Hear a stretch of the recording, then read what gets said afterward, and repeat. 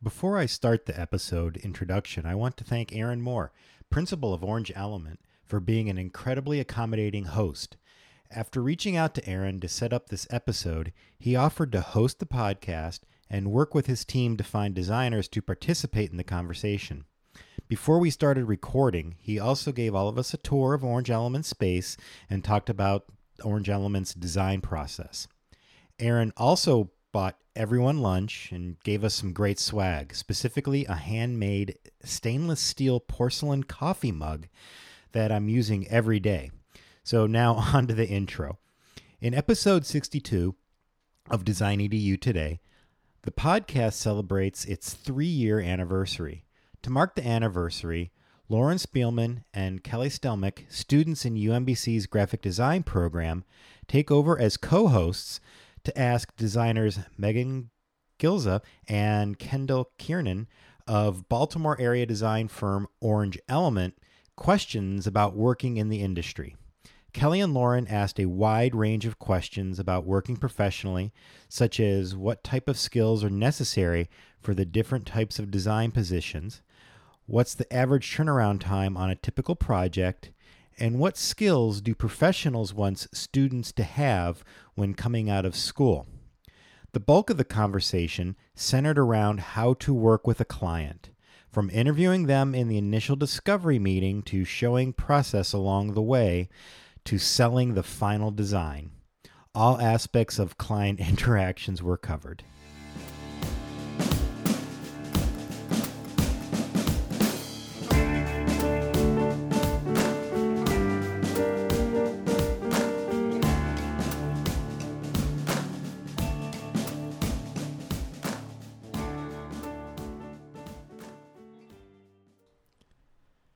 Hello, and welcome to Design EDU Today, the bi-weekly podcast series discussing the necessary competencies to be a successful designer in a contemporary, screen-based interactive world. I am your host, Gary Rosance, Assistant Professor of Graphic Design at the University of Maryland, Baltimore County. Today's guest co-hosts are Lauren Spielman and Kelly Stelmick, graphic design majors at UMBC, and today's guests are designers Megan Gilza and Kendall Kiernan of the Baltimore area design firm Orange Element. For the listeners out there, can you talk a little bit about Orange Element? What makes you guys stand out from others in the business? What type of client you take on? And what's the typical work that you take on? I know that's kind of a lot. Let's just kind of start with, can you talk a little bit about Orange Element as a company? It's all you. Okay. My first day was yesterday. True. So for some context, I've worked here for 2 years, and I also interned my senior year of school. And since I've been working here, we've definitely gone through a really big transformation. I feel like everyone kind of looks at design, and originally you kind of go into it where it's like, I want to do print design, or I want to do branding, or I want to do web design. And the nice thing the nice thing about agencies is that you kind of can get everything. So Orange Element, there's really not like a certain market or kind of client that we look for to work with. It's kind of just, we see what's out there, we get referred by past clients that we work with or current clients, and it's really just all different kinds of projects. So we'll do anything from designing a new website to rebranding a company that eventually leads to websites or publications or magazines. So I feel like I'm kind of just talking about nothing at this point. But so it's kind of really just whatever comes our way, really. We don't have a specific niche that we look for as far as like clients and the kind of work that we do. So it's kind of like full service is what you're saying. Yeah, like one thing that's really cool about working here that I've noticed is that if we aren't necessarily experts in a field, we don't pretend like we are, but we know that we have the ability to learn, and it's a very fast-paced environment. So if there's a kind of project where Aaron or Nicolette or someone will be like, Kendall, we need you to figure out how to code this HTML5 banner. And it's like, I don't have experience as a developer or coder, but I'm like, I can figure out how to do it. And that's something that's been really cool about working here, is that you're kind of forced to learn, but it's also like a super helpful thing because it's the next time it comes around, we'll feel more confident in taking on projects because we know that we've learned in the past and we could accomplish the goal of the project. So did that answer the question at all? Cool. How do you, like, if you don't know something, Mm-hmm. how do you communicate that to who you're working for? Like, not within the company, I mean the company that you're working for. So it's kind of a little bit of, I don't know how to explain this in an appropriate way. So you know how, this might not be allowed to be said. So you know how in school, like, you kind of have to BS a little bit? Yeah. Not saying that we do that with clients because obviously it's a more professional environment, but it's kind of like you sell it in a way where... Like, if you know you can figure it out. Yeah, you you kind of sell it in a way where you're not necessarily an expert in it, but you're like, oh yeah, we can totally get that done. We have a lot of partners that we work with, so like a lot of our websites and things that require like coding or development or anything like that, we'll say, oh, we have partners that we work with on a regular basis to get these things done. It's just, if you think about, like, in a job interview, you're kind of selling yourself. So if there's, like, I mean, if there's a skill that you know that you can't pick up or that you just don't have, you're not going to lie and say that you do. But if it's something that's, like, you know is within your reach, you kind of, like, sell yourself a little bit because you're trying to, like, build a, right, exactly. You know that you can get yourself there and you're trying to, you know, make a sale, build a relationship. I think That's way better than what I was saying. that's maybe, yeah. No, that makes a lot of sense. So you say it in a way that doesn't diminish the, like, confidence. that Right, you're you trying want to be build with confident, the- but you don't want to commit yourself to something that you aren't sure you can accomplish. And the thing that's nice about our industry, like I was saying, like there are partners, and that's not an uncommon thing to have happen. Like if Right. it's something that's A developer or an Yeah. illustrator or something like that, because especially somewhere like this that is pretty small, Mm-hmm. you can't do literally everything. So I think that is pretty standard to have those connections. yeah. Now, are there other job titles and positions besides just a basic designer that are available to those with a design background that might not be very common to students? You know, because normally, like when we're in school, we think, okay, I'm going to be a graphic designer, but like, what is that? Like, what job titles are really like out there? Like maybe something along of like conceptualization or strategy. Well, I've definitely seen a lot of graphic designer. I mean, especially coming off of a recent job search. But one of the other ones that I was coming across a lot is product designer. And to me, that would mean like industrial design and products, but actually what they're talking about is like interfaces and applications. So when like these product design listings, their job descriptions are asking for people who are going to develop like apps. And right, like and do the interfaces for like mobile. So that's one that kind of I think is related to graphic design that I've seen a lot. Have you seen other stuff? I think what you'll see is like you'll see a lot of graphic designer, but then it depends on the company that it's for. Like you have to read more into it and see like what the responsibilities and the roles are, because it could all be graphic designer for 5 different jobs, but you would be doing completely different things at each job. Like some you would only be doing magazines for them, or some you would only be working on their web design team. So I think graphic designer really is a broad term, and then it's kind of just based on like the roles and responsibilities of each company. Mm-hmm.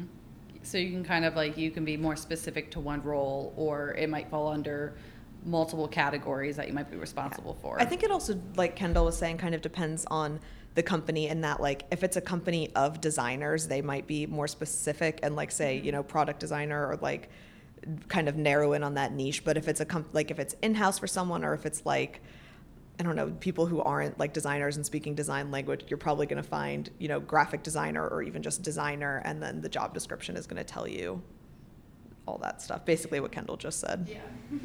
I was thinking also like along the lines of like how we were talking about earlier was branding and that sort of marketing strategy. Is that just kind of also part of the graphic designer's job, like typically here at Orange Element, or is there someone kind of specifically in that role?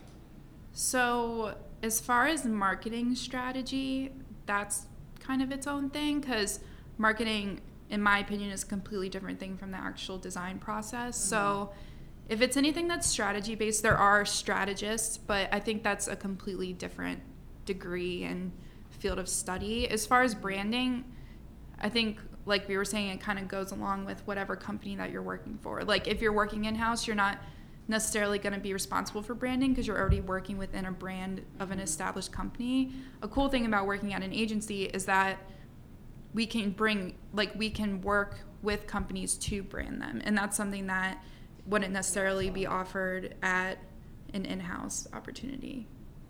Yeah, I mean, I don't know, in my mind, like marketing and branding aren't two totally separate processes, because if you're going to go back to like the very beginning of branding a company, you're looking at things like their audience and like what their goals are, and maybe like how you're appealing to their audience, and like these types of like, there's a little bit of strategy that would go into like creating a brand and like what that personality is and and that will inform the aesthetic.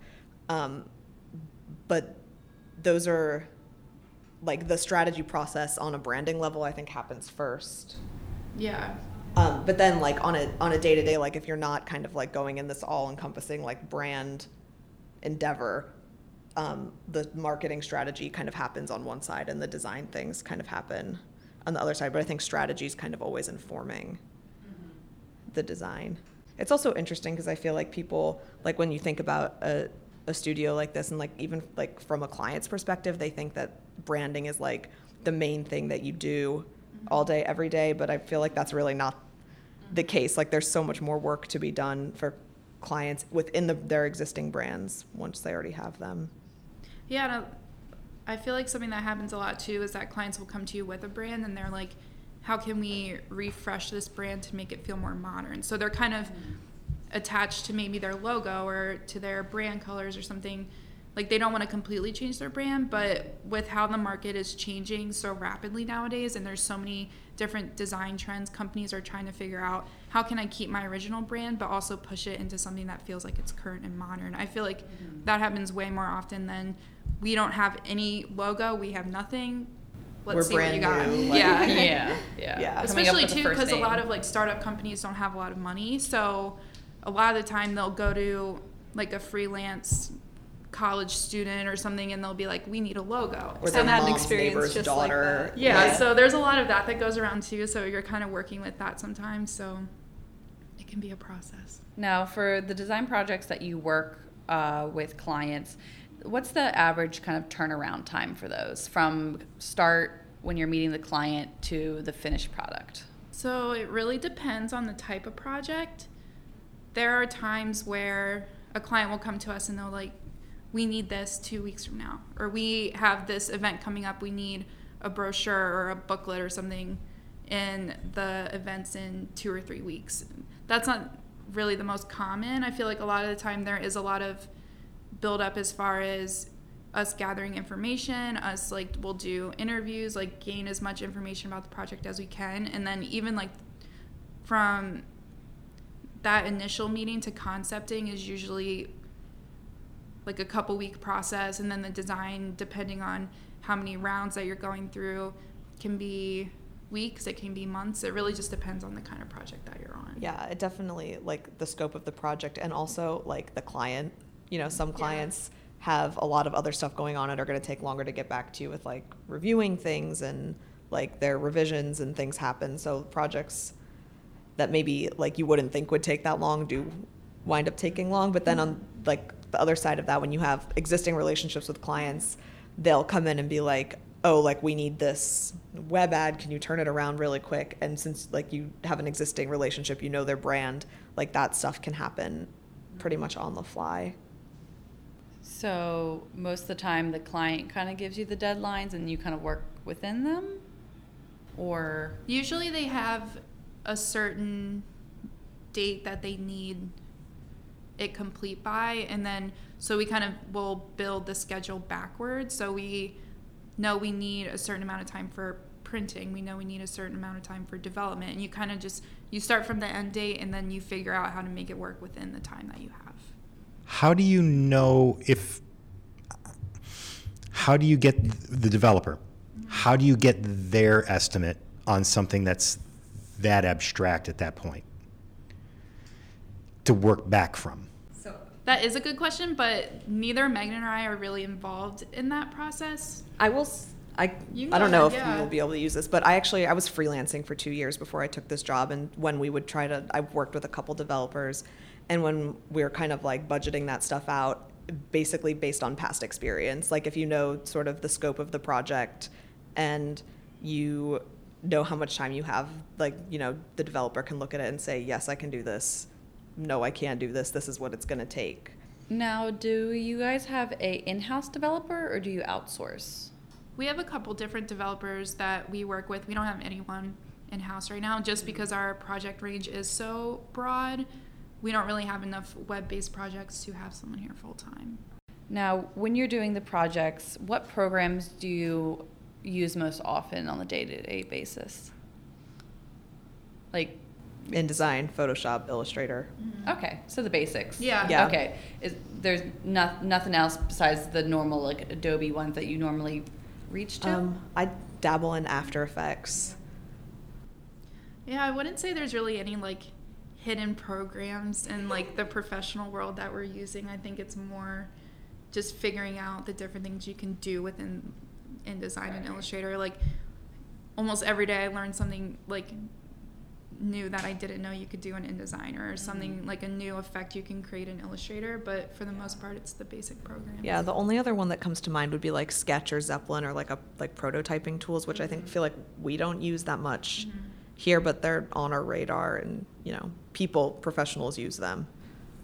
Okay, well, that's good to know. Just coming from a student perspective, you don't want to go right into the industry and be like, oh, we're all using this. Like, Yeah, no, you've got a You should handle be on okay. it. Yeah, you should yeah, be you're like, okay. what? Okay. Now, what habits or skills are good to learn in order to be a successful designer in the business? Broad question. Yeah, like what are some things that when you were a design student you wish you learned or picked up that was very applicable to the business world? Do you have something that comes to mind? Yeah, but not like specific design skills, more just like general. Well, like, this is kind of like just general like skills or behaviors, like habits. sure, like time management. Yeah, Yeah. that's what I was gonna say too. And also like the ability, kind of figuring out how to navigate the situation when you don't know something, like knowing when to put time into figuring it out yourself, and like when you're not going to be able to figure it out yourself and you need to ask someone for help, or even being able to say like, I didn't understand that, or I need more direction. Like learning how to say those things to people and be comfortable with that, I think is a pretty big one, like going from school into professional environment. So where you, learning to reach out when you need it. right, and to be comfortable with that, and like Yeah. not necessarily knowing everything all the time. I think something too that's huge is like in school your projects are yours, and like you're getting feedback from your professors, but it's not, they're kind of going at it in a way where they're just trying to get you to do the best design. And working with clients, they have a vision for how they want their company and their brand to be represented. And as designers, we're like, oh, we can make this super badass magazine or annual report that really represents your brand, but in like a new and cool way, and you get really excited about it, and you kind of present these concepts that are beautifully designed and you feel really great and passionate about, and they come back and they're like, this isn't on our brand, or this isn't what we were wanting. So something that's huge that I've experienced a lot is just not taking things personally. You don't like sit at your desk and cry about the fact that they didn't like your concepts. You just have to look at it as they have in mind what they want their brand to look like and how they want their company to be. And you just kind of have to get on board and look at them as you're not fighting against the client, you're a team, and you have to figure out a way to still be giving them the best designs that they can get while also representing their vision, because it's not only just your vision, which is kind of how it is in school. You can kind of just do whatever and have good type and layout and grid and all of that, but you're not really dealing with like the client's vision as well. So Yeah, well, we've actually had a couple projects in classes where we've had to work with clients, and you know, some of them fit better with what the client was looking for than others, even though one might have been way better design overall. But I think that's something that just probably comes up a lot. Is it? No, that's for me as an educator. I love the way you phrase that, because as an educator, right, I'm trying to help students make the best work they can. The client is not trying the same thing. Yes, they want the best work, but they don't want it in the same way. So that's something I think educators can actually kind of just put on a different hat a little bit to critique from the perspective of a client. You just made it really clear for me. Sorry. Yep. Like, we want to do the best design, but it also has to be what the client wants and what the client... Well, I want to make you a better designer, Yeah. where the client wants to make a better design from their perspective. Exactly. And Yeah. it's hard, I think, starting out when you have to be forced to deviate from your own style when your style is still being developed, like when you're in the education process. Like, you don't necessarily know, like, this is my thing, this is, like, my niche, and, like, having to change that, for somebody else, it's hard. Yeah, branching out of your comfort zone to really work within a brand's field is kind of, it's difficult to learn as a student, but I think educators could do more exercises that involve, like, let's say they give an example of a client, the goals, and some style references, and then maybe every class do like a 15-minute kind of like that's workshop. really true. Like, not necessarily, like, I know that when we work with clients it's really helpful, but in other classes we've had projects that weren't really, like, you could tell what the goal was and what skill it was building, but it wasn't necessarily applicable to, real world experience. And, like, being able to develop that goal that they want us to learn while also, having that experience, I think that would be Yeah, really and also kind of pushing you. minimal, I was just thinking that, like, that there's, like Kendall said, it's a really good way to look at it that you and the client are a team together, because sometimes it's really easy to get even, like, disheartened, but caught up in, like, their pushback or them wanting something. Well, and, like, you might think, like, say the option they're picking or the direction they want to go, you don't think it's the best one. And there's, like, that line between, giving the client what they want, and it's, at the end of the day, it's their end product, but, you're putting your name on it, or, the company is putting their name on it. So there's that line between giving them exactly what they want and not giving them something that's bad design. And so, like, knowing when to push back and when to sort of, like, it's the give and take. I guess what I was wondering is how you go about that communication, especially when, like, they want a certain thing and they think that one element of design is going to help them achieve that thing, but really it's doing the opposite. Like, they want a modern design, but they also want this typeface, and that's, like, doing the opposite of what they want. How do you go about, like, communicating that? Sometimes it's as simple as just showing them. Like, if there's, you can explain it and you can say this and that, but sometimes if you put both of them in front of them and say, this is doing this and this is doing this, like, we think this one is better and this is why. Sometimes that's just the most straightforward way to go about it. And we have, our design director, Andy, like, he has been doing this for so long, and, you learn, like, how to interact with clients and how to, say that to them in a way that It's they'll, respectful, like, and right, that they'll understand it, and that it comes across well, and that hopefully they are seeing your side, and then, that give and take happens, and you can, I would, the example that you gave, like, if someone's very attached to a certain typeface, that sounds like a really enjoyable client to work with. I'm kidding. Now, this kind of leads into another question I had. Let's say at a place like this, is there a person who handles the contact with the client specifically, or are the designers talking directly with the client? So the structure here is we have Nicola and Andy, who are design directors, and they basically lead projects with specific clients. They each kind of have their bucket that they work in as far as their clients, and then so they're doing most of the communicating with the client as far as receiving feedback and doing presentations, and then they're kind of like the liaison between the client and the designer. So Andy will have a conversation, he'll receive the feedback and everything that the client has to say, and then Andy will meet with me or Megan and kind of just give us the rundown of everything. There are certain clients where the designers are more involved just because over time, if it's like a bigger project, like one of the magazines that I'm on, I am meeting directly with the client each week just because it makes it a lot easier for that back and forth for something that requires that much communication and just like little edits here and there. So there are certain types of projects where you're in direct communication, but for the most part, it's kind of the directors talk to the client and then the directors talk to us. Mm-hmm. So if it's more of an established relationship, it's more designer to client, whereas if they're bringing in maybe a new client or they're not as familiar, then it's more of the director to the client? I wouldn't say it's based on the extent of the relationship. It's more just on the type of project. Mm-hmm. Yeah, I would say that her magazine project is more the exception. Yeah.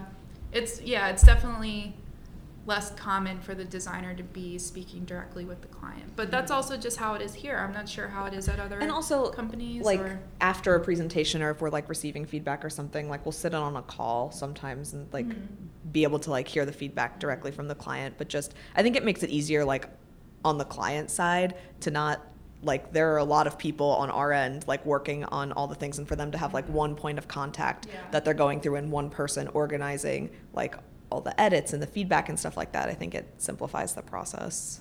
So that kind of answers actually a question from earlier about like different job titles and positions. So a design director would be another job with a person with a design background that is kind of working in the field then.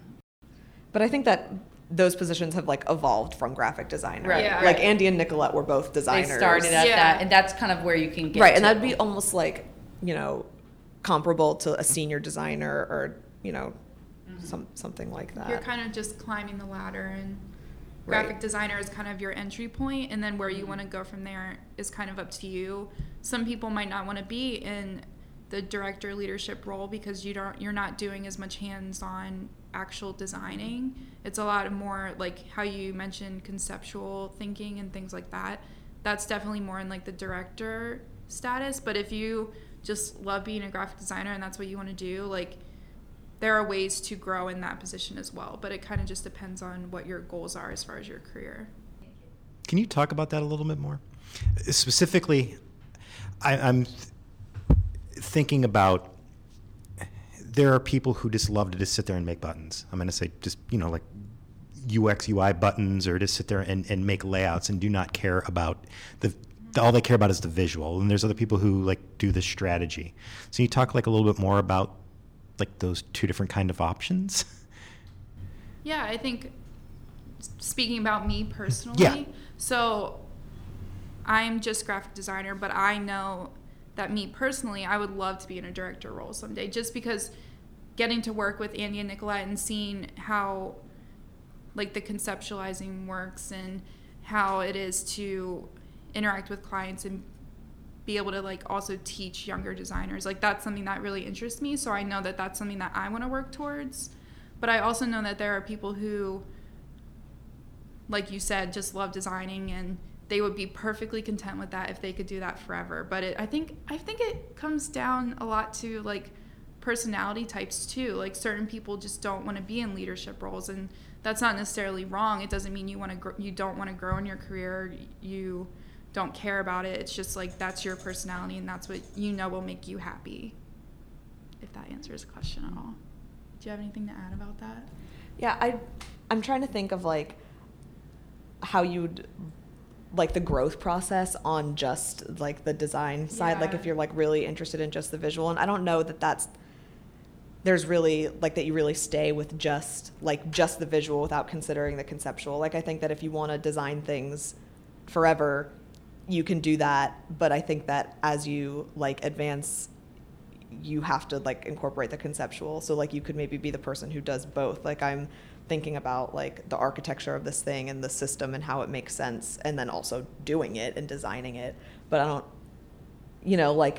I just like for the span of your career taking conceptual direction from someone else, I feel like that isn't giving you much room for growth. Yeah, or maybe you go from a situation where you're a designer in a position where you have directors who are kind of guiding the projects, and then you maybe work your way to a company where you're the sole designer, so you are making those decisions. You're not necessarily directing other designers, but you're kind of like directing yourself, and you're making the decisions for yourself in the designs. So Yeah. I mean, like, I feel if you're taking away like that sort of conceptual decision-making process, it's almost like being an illustrator, or, you know, some like, because even when, like, if you just want to sit and make buttons and you like making attractive buttons, you know, that's great. But even though we're not design directors, we're still like taking in the system and, you know, like all of these conceptual like rules and all of these things. And I feel like that grows like as you keep doing it, you know. Did that make sense at all? I don't know. Yeah. Okay, so what I was wondering is about some of the annual projects and like how that works. I don't know if any of you worked on one. I know that was a thing. But I guess I just want to know, like, do you keep in contact with the company throughout the year to maintain like an understanding if they're developing content, or is it like a yearly meeting that you do? That's a good question. So for example, so I've been the lead designer for the past 2 years for the annual report that we've done. And it's kind of like you have an understanding where they come to us in October or September, and they're like, all right, we're ready to kick off the annual report. Here's where our brand's at. Here's what's happened over the past year. Here is what we're envisioning. Let's see what we can do with that. So something that was really cool that happened with one was they used to have this really like down and dirty, on the ground, like super textured, super organic style for their design. And this year they came to us and they were like, based on how this past year has been with the political environment and just where we see our brand going, we want to do something that's completely different. So for the years up to that, they were kind of developing their brand further and further into this like really like rugged and in the ground like kind of brand. And then this year they were like, we want something completely new, super clean, black and white, like let's run with it. So it's kind of like when they come to you, they already kind of have in mind, because they were experiencing it obviously, so they already kind of have in mind what they're envisioning for this year. Sometimes it's the same as what it's been in the past, and sometimes it's different. It's kind of just depends on the company and the environment of the year. And I don't know if that answered your question. Okay, so how do you identify the traits that are most essential to the brand, like an interview process, that you like want to emphasize to better their business? Like, are you talking about when you're doing like a branding project? Yeah. Or like so, just like, a project in general? Yeah, like in a branding project specifically, like when you're talking to them, how do they point that out to you? How do they identify the traits that they want you to show off the most? So in the past, as designers, we're not really part of the discovery process, but Aaron and Andy and Nicolette and whoever's on the project, they'll go and they'll have interviews with everyone that kind of like plays a significant role in the brand or in the company. Even people who like have nothing to do with design or marketing or anything, but have been with the company for a long time and just like really understand how the company appears to the outside world and how their audiences and everything like that. They'll go and they'll just talk to them really about the company and get a feel for it. Like, is it a super high-end luxurious brand? Is it something that they want to appeal to the everyday person? So they'll just conduct interviews and they'll talk to all these different people for hours and hours, and then they kind of come back and they see where there's overlap between people and see, like, they kind of find the common theme and the common traits that were used to describe the company, and then we kind of just roll from there. So you kind of do your own background research and not just letting the client tell you what they think. Yeah. Specifically from one source. You kind of do like You talk to them in like a broader way. So you don't talk to them like, well, what do you want your logo to look like? Or what colors do you think represent your company? You kind of go at it as you get a really good understanding for the company as a whole and everything they stand for and all their values and their products and everything that really makes the company who they are, and then you figure out a way to either develop their existing brand more towards something that aligns with their vision, or you just are starting completely from scratch based on the things that you understand about the company. Right. Like there are going to be things like their audience and their company and like all of these things that go into it. And I just think in general, like non-designers and designers' idea of like what a brand is going to be a little bit different. So like the client is obviously going to tell you like these are our core values and like these are things that like we're thinking about and like what's important to them and stuff like that. But then like Kendall said, in this broad view, like there are things that as a designer you would probably hone in on that is like kind of beyond what they, so I think it's a little bit of both, like both of the things that you said, like yes,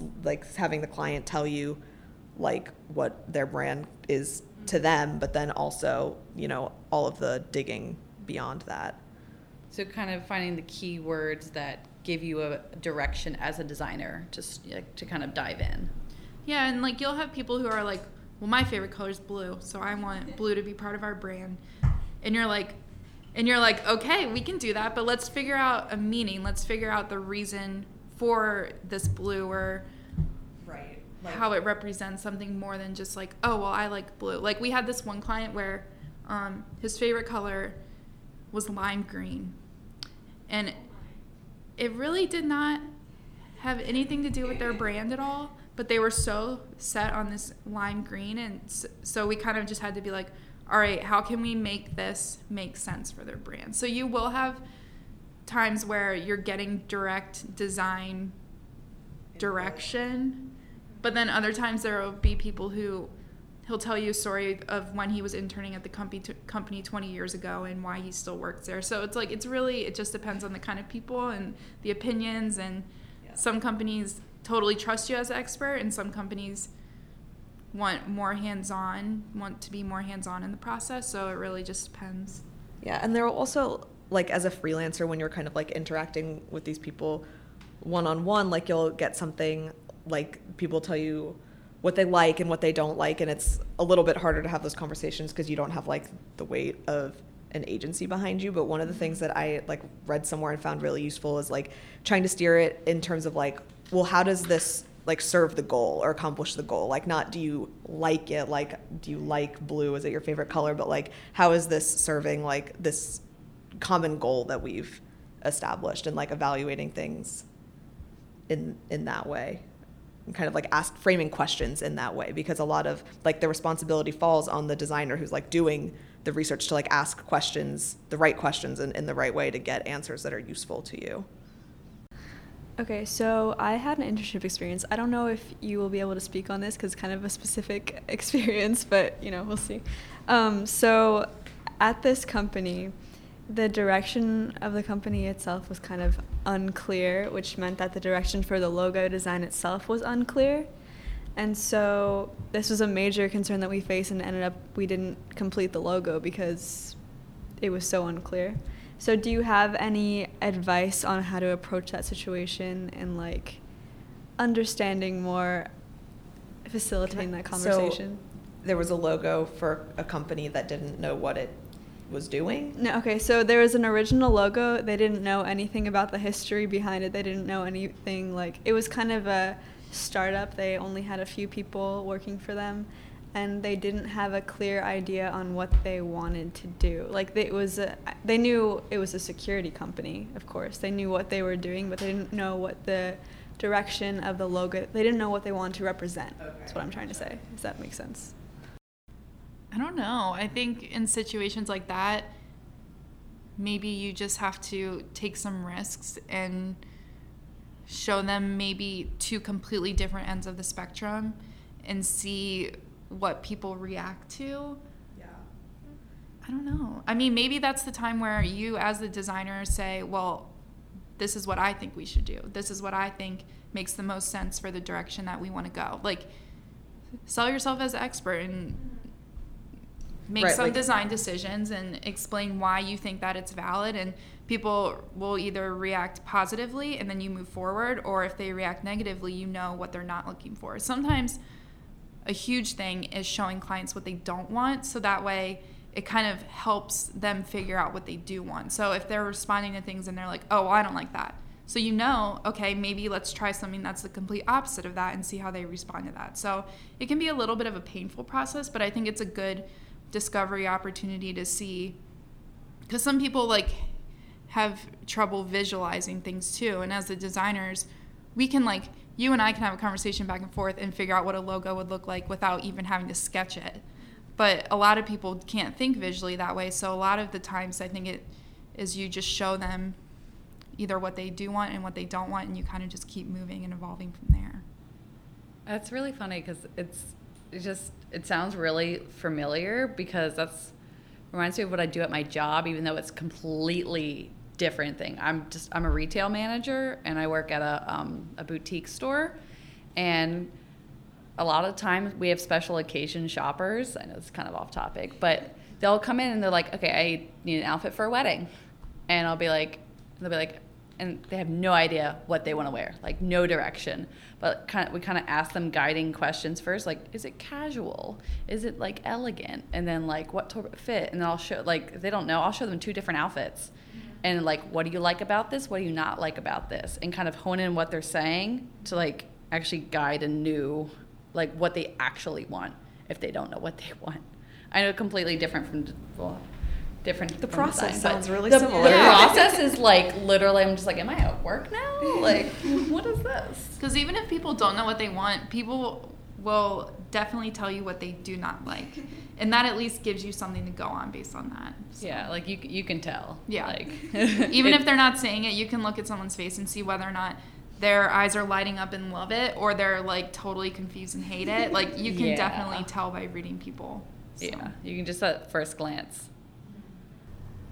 I think that's one you kind of have to go through. I mean, you went through it, but I mean, I went through the same thing where I was working on designing a logo for a mental health firm, and I was just starting out, and so I totally mismanaged that. I just like, oh, here's this, here's that, here's this, here's that, and ended up not going with anything. But then some other firm came in and just did a simple little logo type with the initials, and you ran with that. And it wasn't anything exciting, but because they knew how to direct the client, Yeah.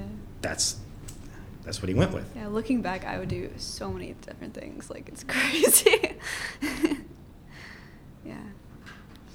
Okay, so I have one more question, but I'm pretty sure we already like established it several times. I don't know what you think, but how do you go about engaging with customers to get a better understanding of the brand you're designing for?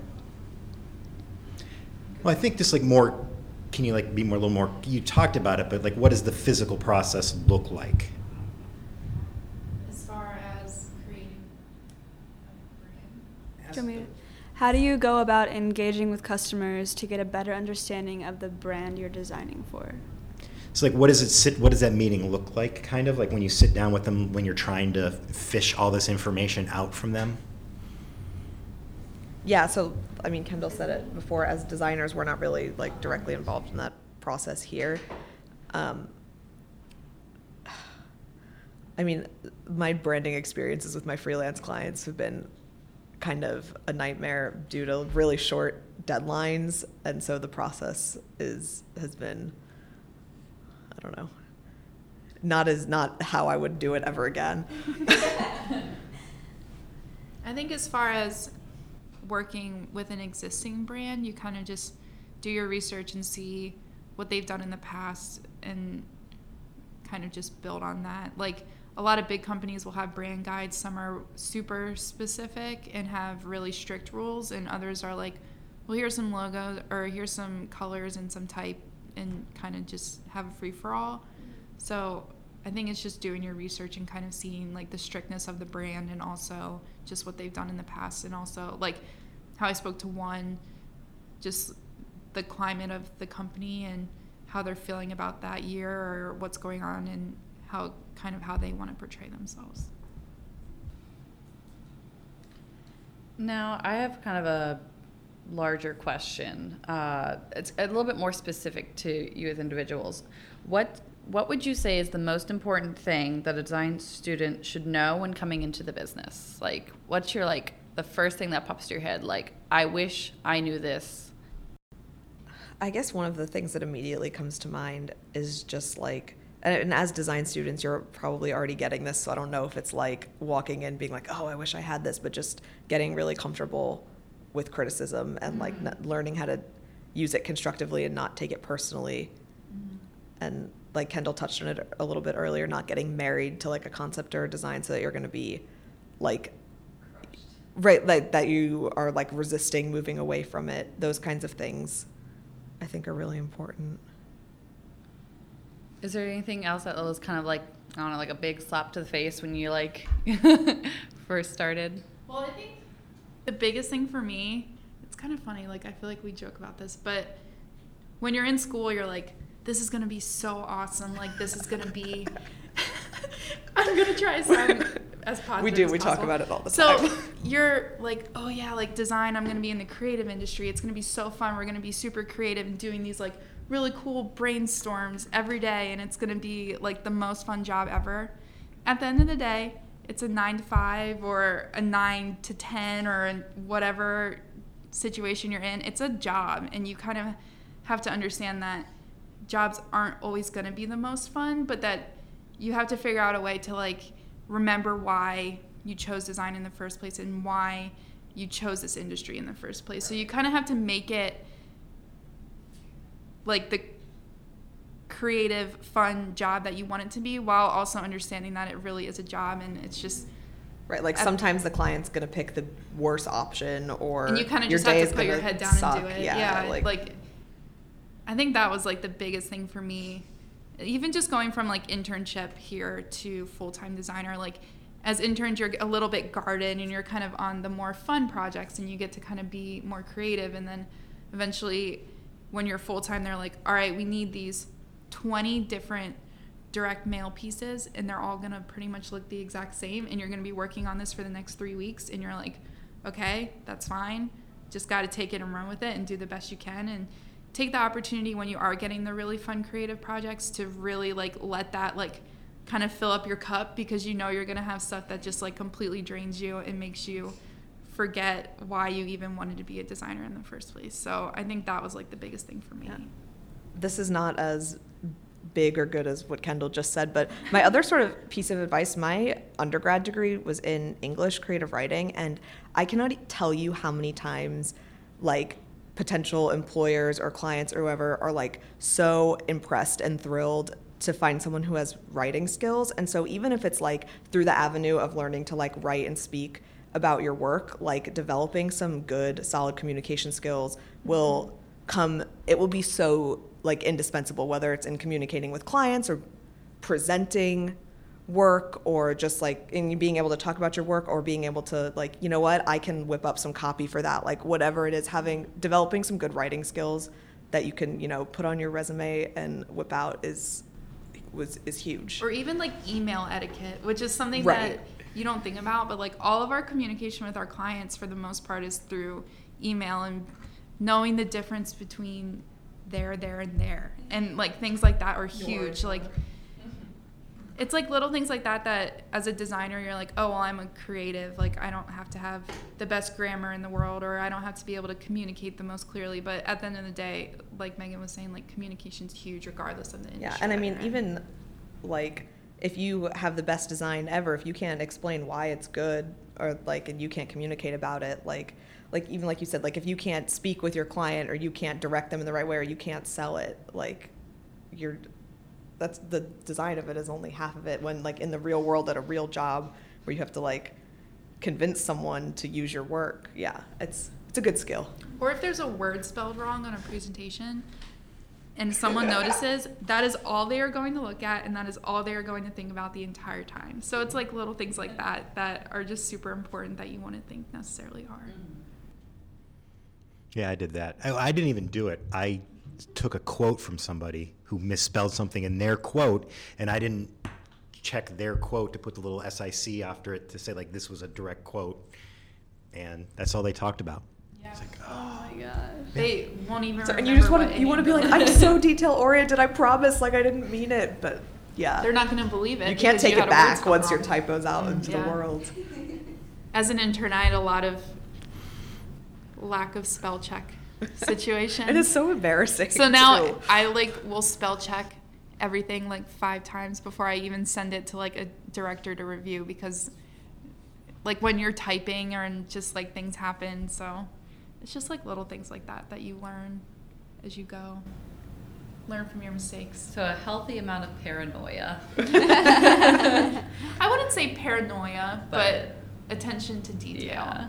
And just taking your time and not rushing through things. And it's huge just to learn from your mistakes, because if you're continuously doing the same thing Yeah, if you make the wrong, same mistake over and over again, that's going to be really frustrating to the people that you work with. But it's okay to make mistakes. Yes, but not the same mistake exactly. over and over again. That's what we have the directors for. It's great because they're kind of a little bit of a protection. They're a little bit right, of multiple comfort. eyes on everything. Yeah, because before you know that it goes anywhere. They're going to be looking at that before it goes to print. But I've made some mistakes where it's made it to development or it's made it to print, and you feel complete crap, but for future, you're going to check that PDF 5 more times, and you're going to spell check 10 more times, or just things like that. So it's really just learning from your mistakes and being able to grow and understanding you are human and you don't have to be perfect. It's okay to make mistakes, but just be able to learn from them and not continuously make the same mistakes over and over again. Do you have any sage advice you want to offer that we didn't cover?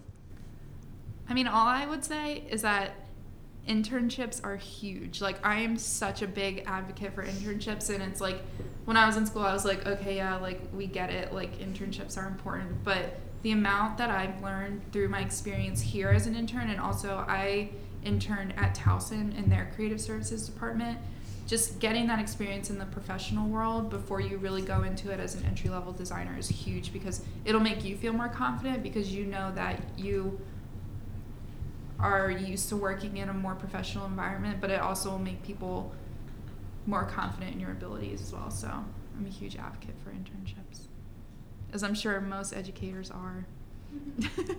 Yes, definitely. So these two are going to ask the follow-up question: how do you find internships? How do you find internships? That's a good question. I know through Towson, through your career center, I'm sure UMBC is similar. Also, just all the AIGA networking events that you can go to, just figure out ways to get out into the industry. And it's now you know me and Megan, so you're more than welcome to reach out to us about any questions that you have, or just make connections as much as you can and really go the extra mile to go to different events and be able to talk to people. And your professors too, they're a great resource, because I know a lot of my professors were also working professionals at agencies or companies, and so they kind of know what's going on too. I got my first internship because one of my professors recommended me for it. So really just develop as much relationships as you can with professionals in the field while you're in school, I think is a huge help for that.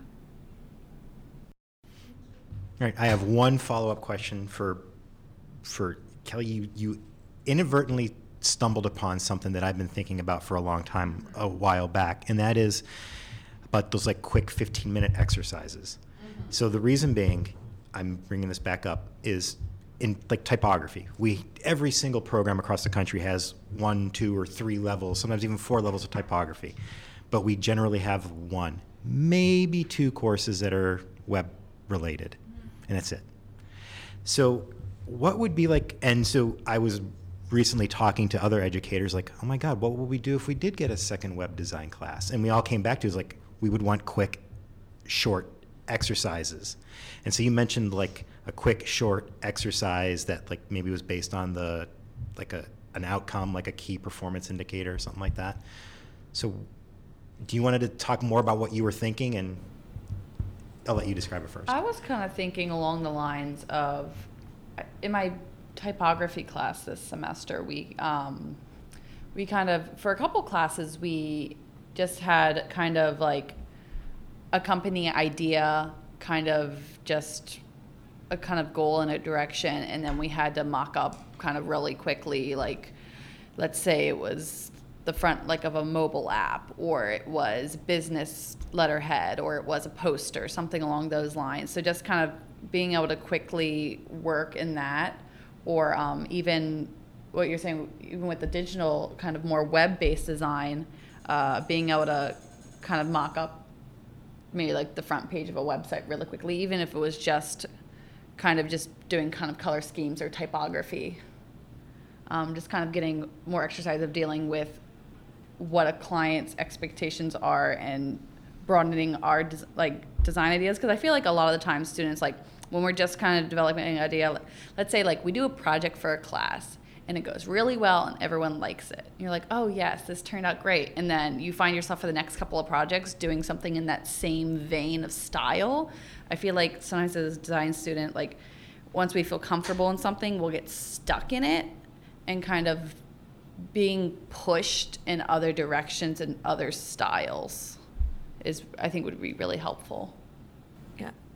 The thing that this brings to mind, so I took a web design class in grad school that I was like pretty excited. It was a level 2 web design, and it was terrible. I literally didn't learn anything. Like it just wasn't very good. So like after coming out of school, I was like, well, this was supposed to give me digital skills that now I feel like I don't have. And one of the things that I came across, and I can't remember exactly what it was, but I can find it, was like a website called like Daily UI, and it emails you every day like a UI design prompt, and I think it goes for like 100 days or something like that. I didn't do 100 days of it, but I was like, this is awesome, because it's also, I mean, like, you can kind of stick some of those in your portfolio if you like them and like round them out. But I think that sort of speaks to like this quick, like, here's a prompt, let's solve it, and every time you solve it, you're getting a little bit better at doing it. Whether it's, I mean, maybe sometimes it's just a wireframe, and maybe sometimes it's high fidelity. And yeah, I think that's,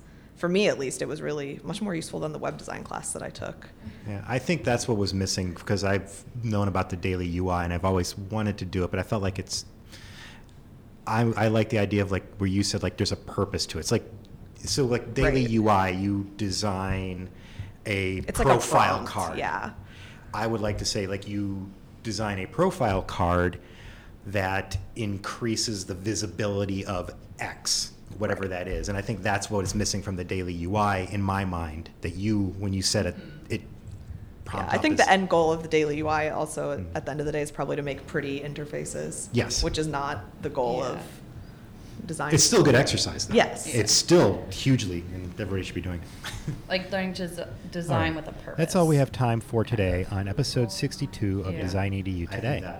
I want to thank my guests, for me was co-hosts, the goal Lauren Spielman married and with Kelly the Skelnick, exercise. and my guests, Megan Galiza and Kendall Kiernan, for being so generous with their time. I want to thank the audience for listening, and I want to thank the Design EDU Today hosting sponsor DigitalOcean and CDN sponsor Fastly for making the hosting and distribution of these podcasts possible.